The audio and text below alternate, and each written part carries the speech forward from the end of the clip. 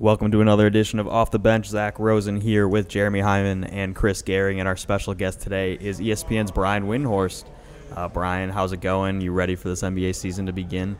Yeah, the cycle of the NBA calendar now, like the peaks are like the summer, obviously, and then right at the start of the season, and then there's like a lull, and then it sort of re-peaks at Christmas.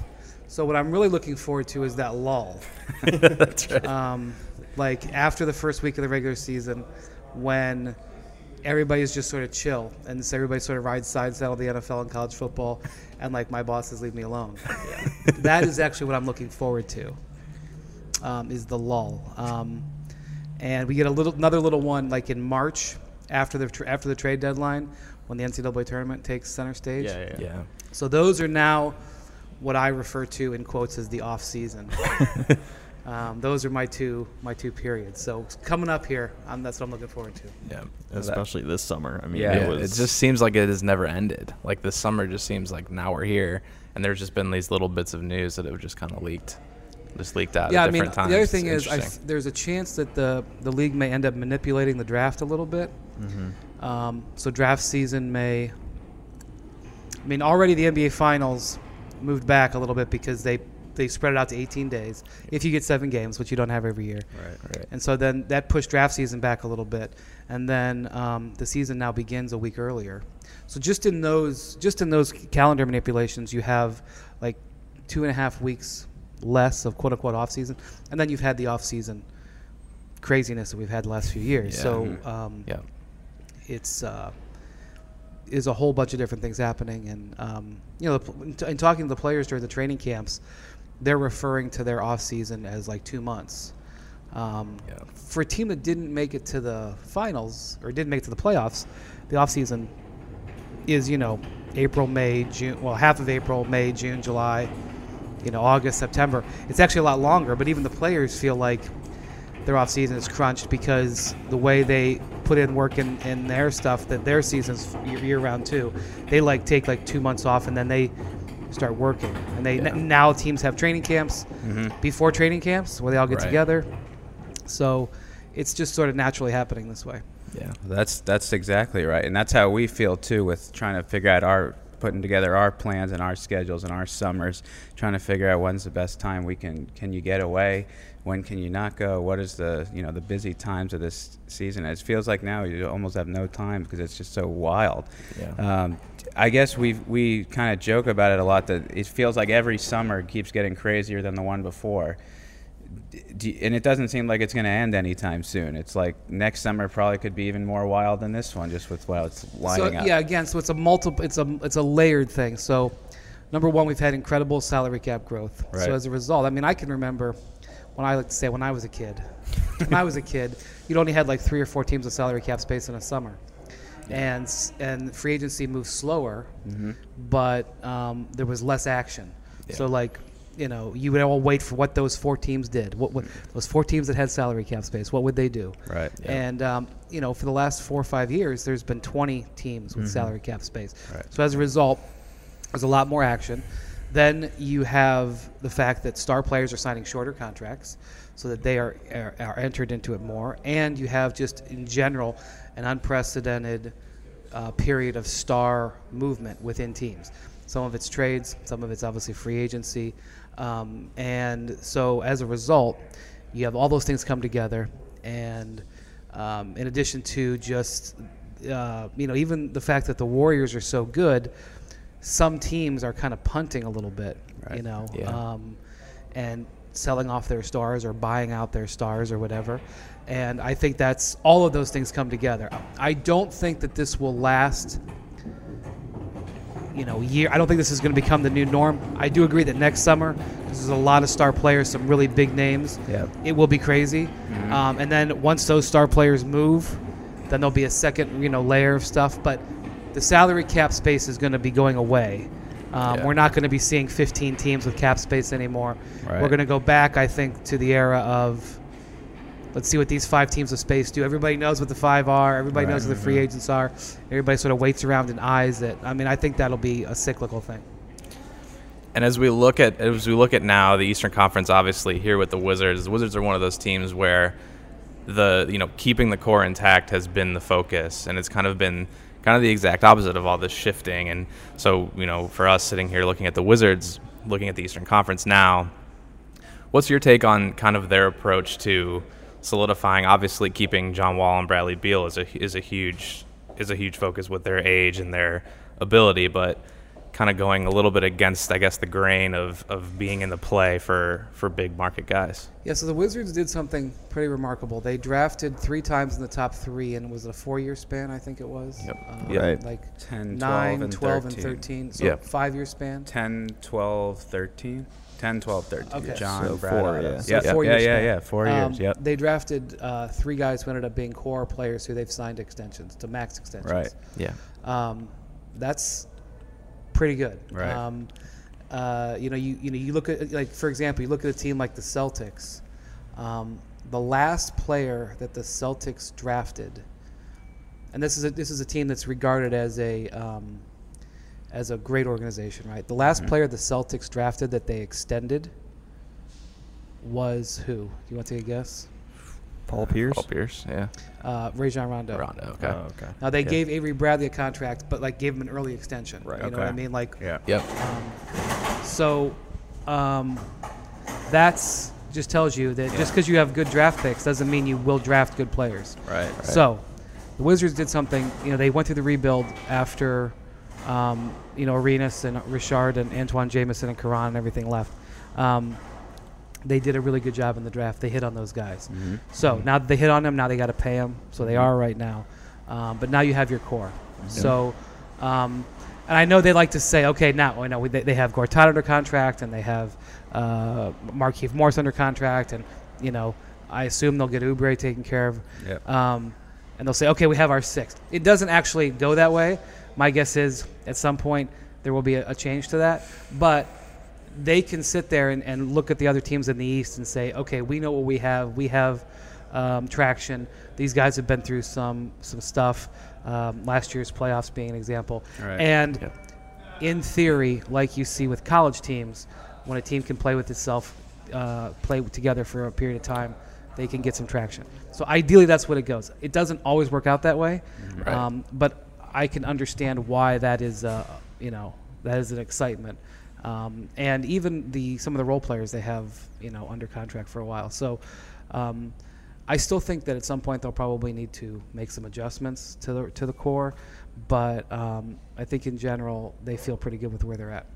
Yeah, and that's where I think everyone right now, from the Wizards, kind of the fan base and sort of the pulse on the team, is feeling, we know we have a really good team here, but can they be a championship level team? And I think that's the question people are now asking, and we're trying to discuss that too, because in this NBA landscape, you need at least 3 All-Stars to compete. Is that fair? Well, you think about it. There's going to be a couple of teams with 3 max players Yeah. that may not make the playoffs or be in trouble. Like, Yeah. I don't Yeah. know if the Pelicans are going to make the playoffs. I mean, they should. Right. They got 3 max players. Right. You look at the Grizzlies. They got 3 max players. Right. I don't know if they're making the playoffs. I really don't. You look at the Trailblazers. They got 2 max players who are really good. They're going to have to fight to make it. The Nuggets are another team. They're probably going to sign Jokic to a max. They're going to have 2 max players. And they're going to probably sign Gary Harris to close to a max contract. They're going to have a really expensive team that may not make it. So Yeah. just because you're right, exactly. Yeah. It doesn't guarantee anything. What I would say about one positive that the Wizards have is they haven't won 50 games in 25 years, or 35 years. Almost 40. Almost 40. Okay. Yeah. 40 Yeah. years. They haven't been in the conference finals in how long? Almost 40 years. Just Okay. about the same. So they have a peak that they can hit Mm-hmm. this year. Both of those things are in their wheelhouse, absolutely. In my mind, they were great at home last year, Right. and the East, especially the bottom end of the East, is going to be pretty weak.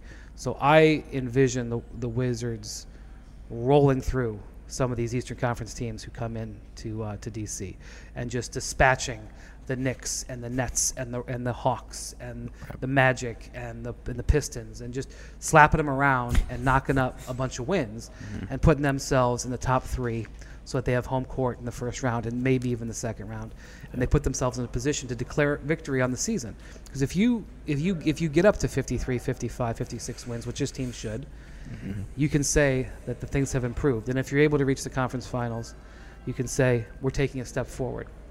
That's actually a luxury, because if you flatline a little bit in the NBA, there's pressure to make changes. So even though I can look at the Wizards and say, under certain circumstances, I can see them winning the Eastern Conference. That's the only goal that the Celtics and Cavs can have. If either of them fall short of that, they will have been deemed to have had a less than acceptable season. Wizards have a little bit of honeymoon wiggle room left, and the fact that they're under contract and they have that. Yep. And look, if Ernie was sitting here right now, he would say, "Well, we hope to accomplish that. Right. We hope that because there's been so many injuries that I wouldn't guarantee anything either." Right. But I think the Wizards have a great chance to have a season that will be deemed for the franchise a historic season. Without achieving the highest goal. And to me, the highest goal would be to win the East. I think it can be done, but they don't have to hold themselves to that standard. And that's a good place to be in. I totally agree with that. And we've heard that from some of the players when they are asked their expectations. Scott Brooks, when he talks about it.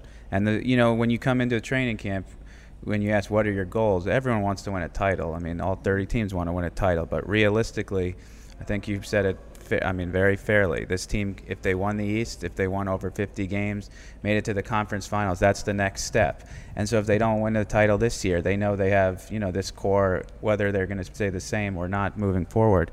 But this core is going to be here next year and the year after. So they do have that wiggle room, and that's why I think that's a fair assessment of where this team stands right now. Yeah, and looking at the East and this team, obviously with the relative youth of guys like Brad Beal, Otto Porter. For you, looking at this team as relative to the conference, where on maybe either the starting side or obviously the bench, had some issues last year. Where do you think the growth has to come from to get to that, that 55 wins, 2 seed, 3 seed in the East? Listen, I can sit here and we can have a big breakdown about Mike Scott, and we can talk about Oubre, and we can talk about. We can have a nuanced conversation about Jan Mahimni and how he's got to change his game and play more outside. But the answer is the franchise player. Yep. John Wall is moving into a zone of rare air. And, 3 years ago, I think if you'd had a conversation, who is the best point guard in the Eastern Conference, you could have presented strong cases. Well, it's Kyrie Irving. Well, it's Kyle Lowry. Well, it's John Wall. At this point, especially the way he plays at both ends, and especially how healthy he's returned from the knee surgeries, John Wall is the answer to that question. And now you're getting into the fact of is he one of the best players in the league? Now you're like, is he a top 10 player? Is he a top 7 player?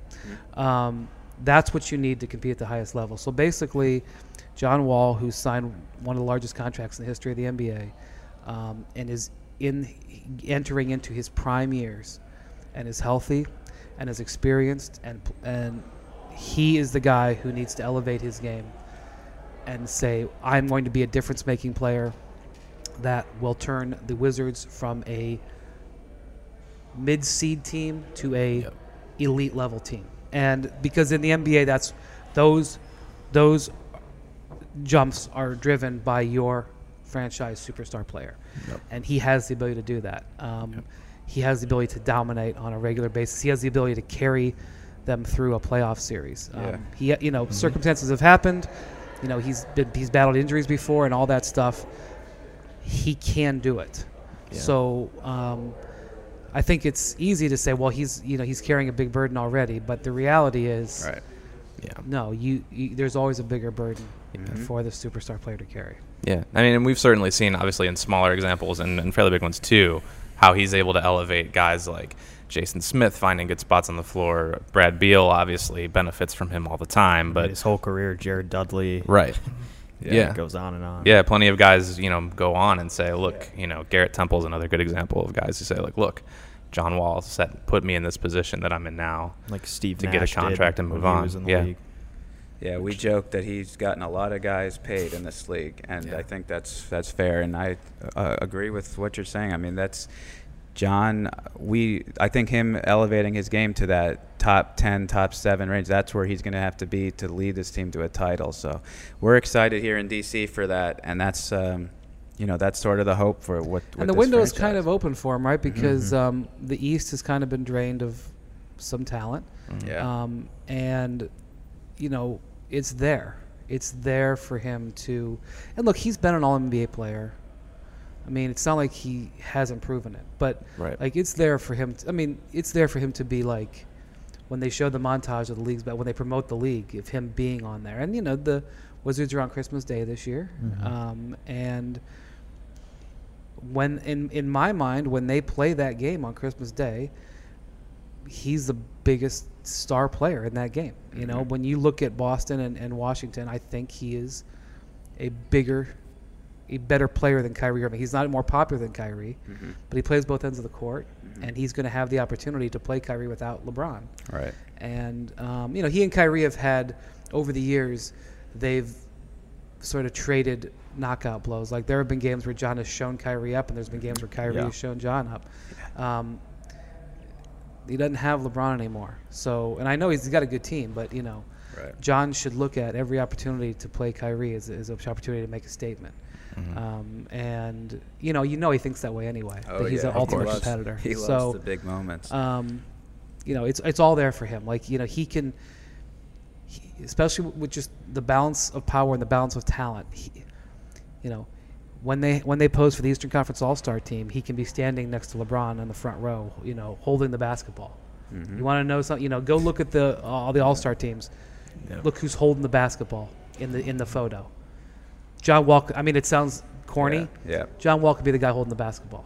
Yeah, that's fair. And that's and with all due respect, he's being paid to do that. Right. And the Wizards are going to be more than just like a fun little story. He has to hold the basketball. Yep, that's fair. I know you talked at length with Scott Brooks at training camp. What have you made of the job he's done, especially transitioning after that year? He kind of took a sabbatical.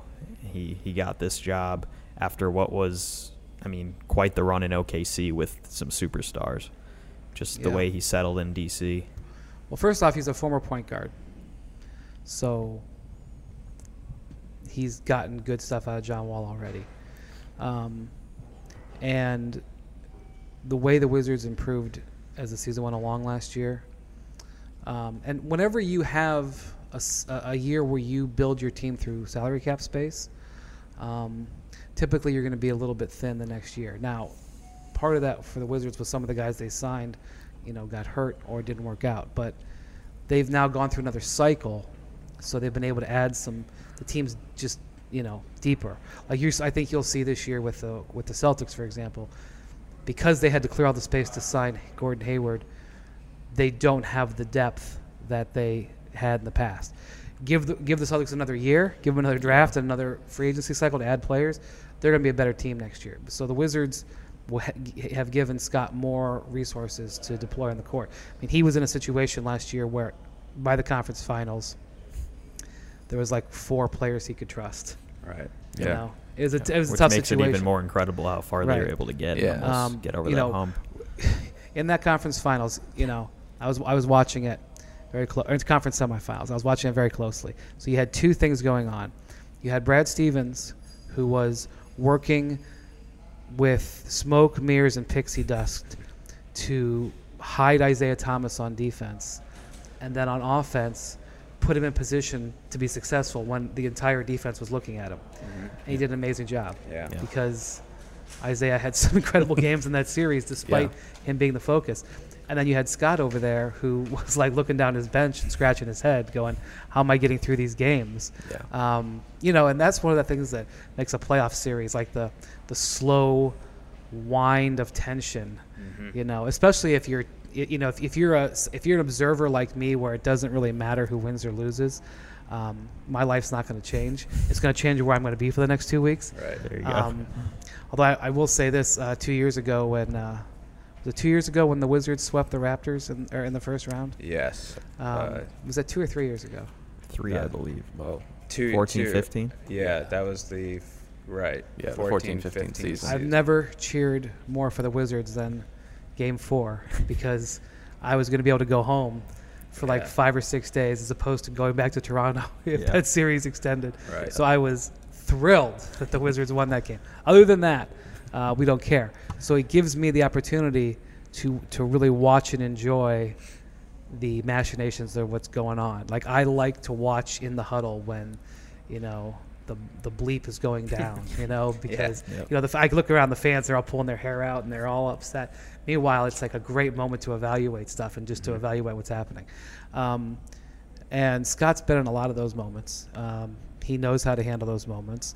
And now that he's got a little bit more ammunition on the bench, and hopefully they'll be healthy. I mean, obviously, you've got Markieff that's out, and that stinks. But you also recognize when you're a real competitive team that health in October and November it's not important to have those players. That it's a bummer, but you really want the team to be healthier later. So, you know, hopefully that gets done. But, you know, Scott is a quality coach, and when you talk to the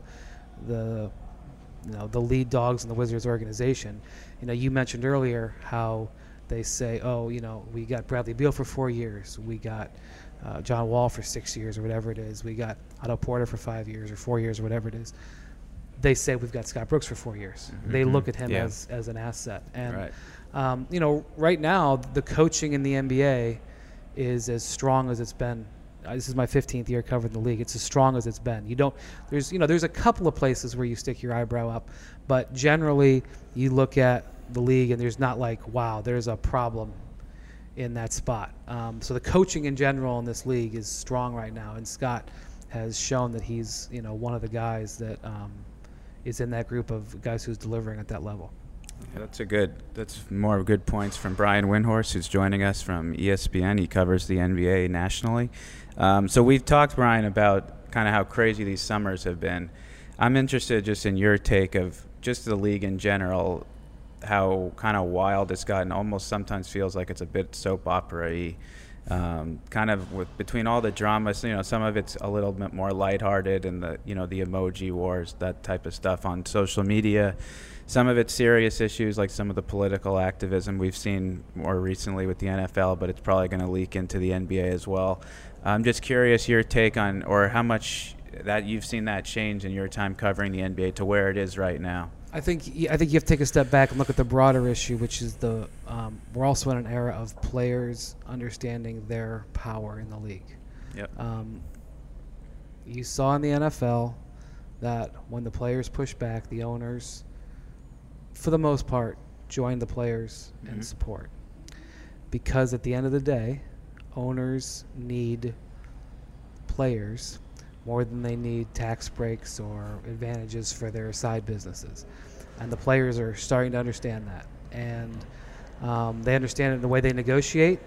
They understand it in the way they conduct themselves. And I think it's awesome. Mm-hmm. You know, like the college scandal that we've seen recently. Yeah. I don't really care about players getting paid money. Yep. Like, they should get paid money. Mm-hmm. Right. You know, I'm not saying, you know, there's a line. You can't get paid money. You know, I went to Kent State.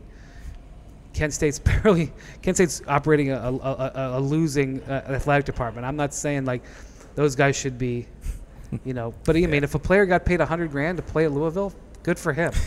You know, like if you're looking for some journalist to do a story with like moral outrage, it's not going to be here. I'm going to be like, I wish you got 150. So, you know? Yeah. Because they do have the power. And, you know, if I'm a college kid, and especially if I come from difficult circumstances, but even if I come from a rich family, why should the coach have a $50 million contract? And yeah, they say, oh, you get an education and everything like that. Well, that's all well and good. That's a fringe benefit. Yeah. You know, the shoes and the uniforms and the travel and stuff like that, that's a fringe benefit. That's like an NBA player getting health care, you know, getting vacation time or whatever. You should get that, quite frankly, at the highest level that we're talking about here. Yeah. So we're in an era where the players are taking more control over their careers and more power, and they're doing it with the media too. Mm-hmm. The players are going around the media more, and because they can. And, you know, just because I'm in the media doesn't mean I don't recognize that there's aspects of the media, aspects of what I do, what ESPN does, that is annoying to players and sometimes unfair. And if they want to bypass that, again, it's player power. But when you don't have the media filter, sometimes you can get yourself in some hot water. Right. And so that's why I think we see, as you said, more of a soap opera and more drama. Because, you know, the media isn't always the big bad wolf. Sometimes we protect players from themselves.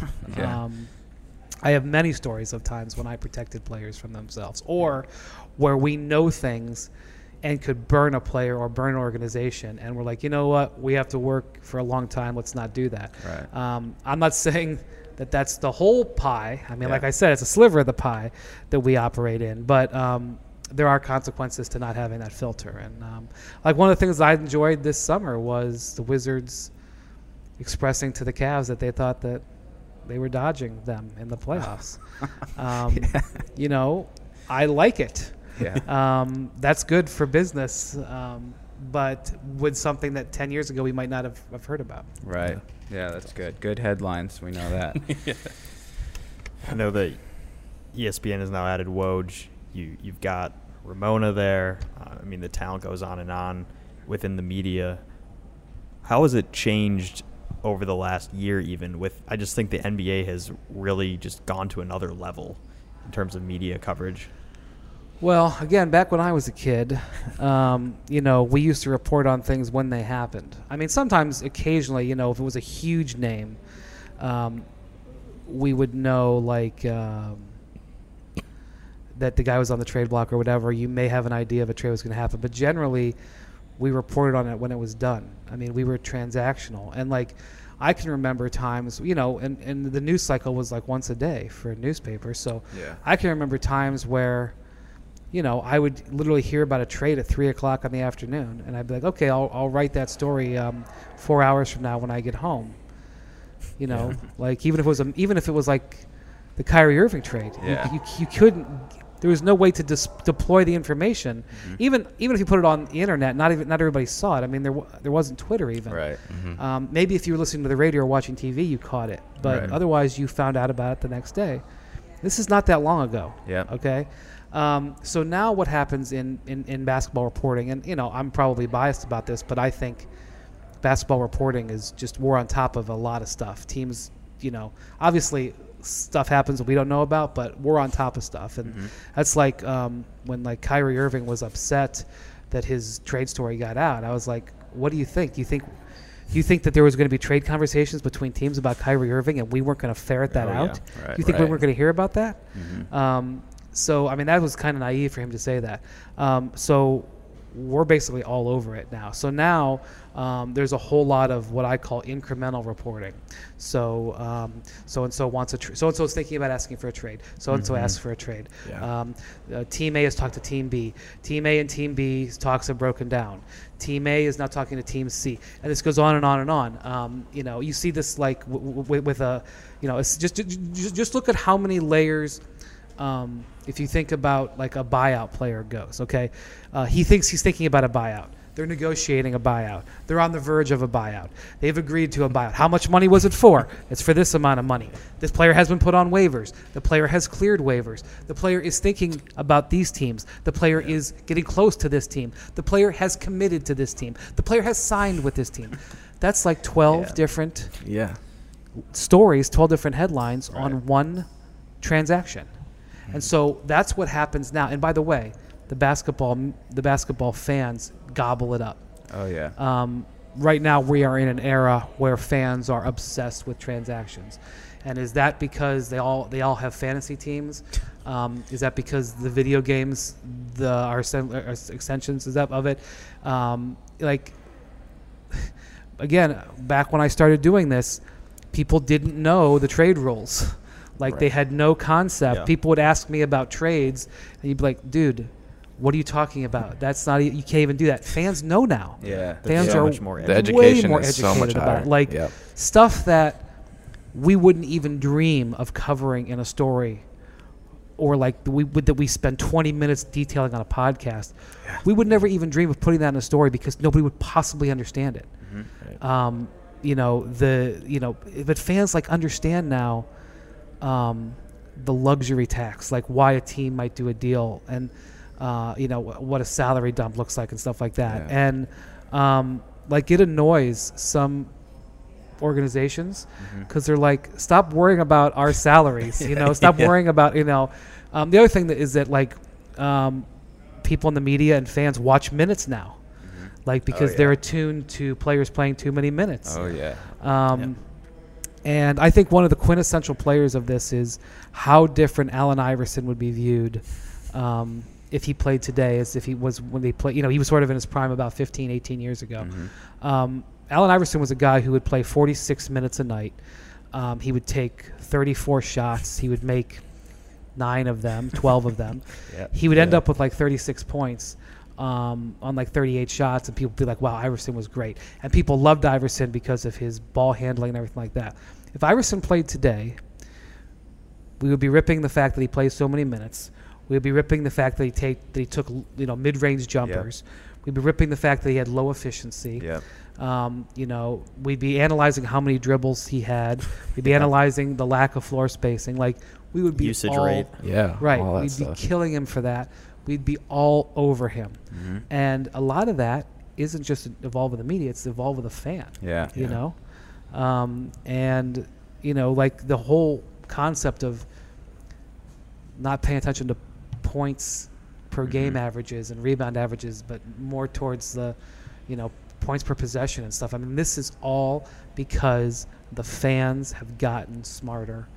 And it's a tremendously positive thing for the league, even if it's annoying for the players and the GMs and the coaches who now have to get pestered about stuff they didn't get pestered about before. Does that make it more fun for you guys? I mean, to be able to have those kind of conversations, or is it sometimes kind of the same thing where, you'll report on a story and then fans will get, they'll get ahead of themselves and break it all the way down? Well, that's always going to happen, but we are now having conversations with fans that are on a much higher level than we were. I think just in general we're way ahead. And that's always a good thing. And seeing what engages fans, writing a story at ESPN that talks about the infighting intrigue in the Milwaukee Bucks ownership situation and having it get more than 2 million page reads is extraordinarily uplifting to me.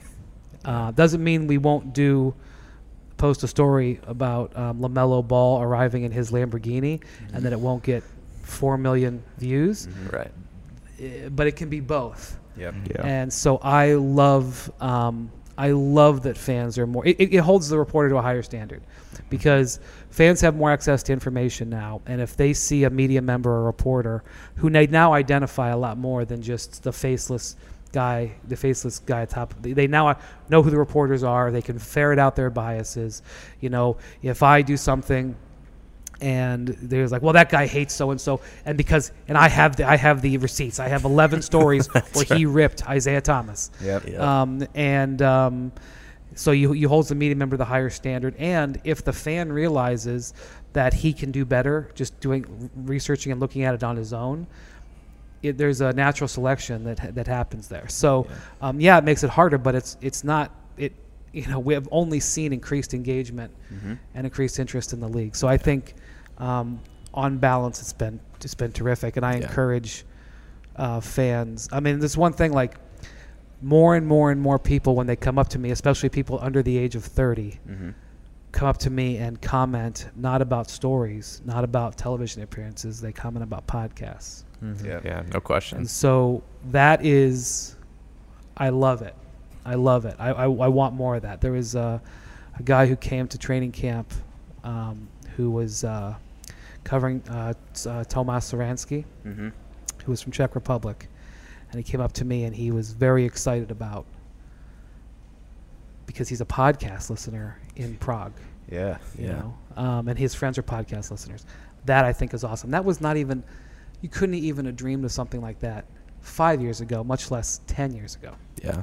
And it gives an awesome conversation. I mean, I know, my friends, so many times now, our conversation is just like, oh, I was listening to this podcast. I was listening to this. and everybody gets to have a longer. We hear about the quick, like, clickbaity stuff, but everybody gets to hear a longer conversation now, and I think that's really good. I mean, it's fun for us. We love basketball. We're in it all the time, but it's just really cool to hear people with insight and with a lot of talent really expand on ideas that you see a tweet about, but then you can listen to an hour of them talking about. The young basketball fan is more demanding.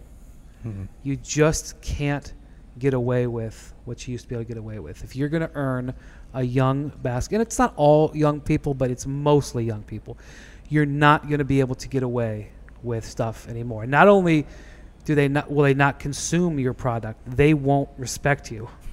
Yeah. And if they don't respect you, you've lost the battle. You have to win their respect. And if if you mess up a story, they will not forget it. Yeah. So you better make sure you don't mess up the story. True. Yeah. That's true. Yeah, and I mean the NBA, I just feel like it's in such a great place now between how you talked about the players, what the power they have, the way the game has just grown internationally. We've seen has just been outstanding. And it's just from my perspective, I feel like for the long term, I feel like the NBA of the major sports is in the best shape of any of the sports to kind of move forward with the way it's growing and the way that the media is now and the way 2K and the video games and the young fans playing. It's just my I work in it, so I'm a little bit biased. Yeah, but we're all biased. Yeah. I mean, I recognize the NFL is extremely popular and that's not going to be going away, but I am glad that I am heavily invested in the NBA as opposed to the NFL. Yeah. I am glad that is what I've invested my career in. It was sort of luck. I mean, 15 years ago when I started, I didn't know, but I'm happy that I am proud to be involved with this sport because I feel like in 5 to 7 years the NBA's market share is even going to grow more. Yeah, no question. And even college basketball, I think, is going to be in for some rough times. I think eventually you're going to see the age limit eliminated, and the G League is going to become a bigger thing. And like even in DC, I mean, I can't say this will happen in 5 years, but maybe in 10 or 12 years, the G League team that's playing in the new arena may be as interesting as Georgetown. Yeah. And there's more and more coverage of kids in high school. So you may have a point where a minor league NBA, a minor league G League game may start to rival some basketball games, especially if they lift the age limit for the G League, or if you can go right into the G League out of high school and get paid a decent amount of money. So, I think we're headed in that direction. And the difference between a minor league baseball player and a minor league basketball player is people know what a minor league basketball player is. They know who he is, and he can contribute at age 19. And I'm really excited about that. Final Wizards prediction on this season. Wins, playoffs. I mean, I feel like they should definitely get over 50 wins, which would be great for them. And, I mean, significantly over 50, actually. Okay. And I just see many really – because I'm a guy who likes who enjoys the regular season. Obviously, the playoffs are where the money is, but I just see many nights at Capital One Arena where it's just, Wall had 35 tonight. Beal had 38 in 3 quarters. That's right. They won. Thanks for joining us tonight from Capital One Arena. Final score: Wizards 118, Hawks 99. I just see a lot of those nights. Yeah. And in it being an enjoyable regular season because they are just going to be more talented and more together and more focused than so many of their opponents, especially in the East. I mean, I just could see them. What is there? 25? How many East home games are there? 26 East home games. I could see them going 21-5 or something, 22-4. Kicking the tail of everybody that comes through their building, and just owning that, and just making that their basis of operations, and spending February. The conversation is, what seed are they going to get? Can they get home court in the first 2 rounds? And that's what I foresee. I mean, I can't foresee sprained ankles, sprained knees, stuff like that. I can't foresee somebody making a major trade at midseason. I just see them as a team that is going to be in the conversation in the East, and a lot of really positive games. A lot of, where fans are like, oh, it's 6:45. I can't wait for the Wizards games to start. Yeah.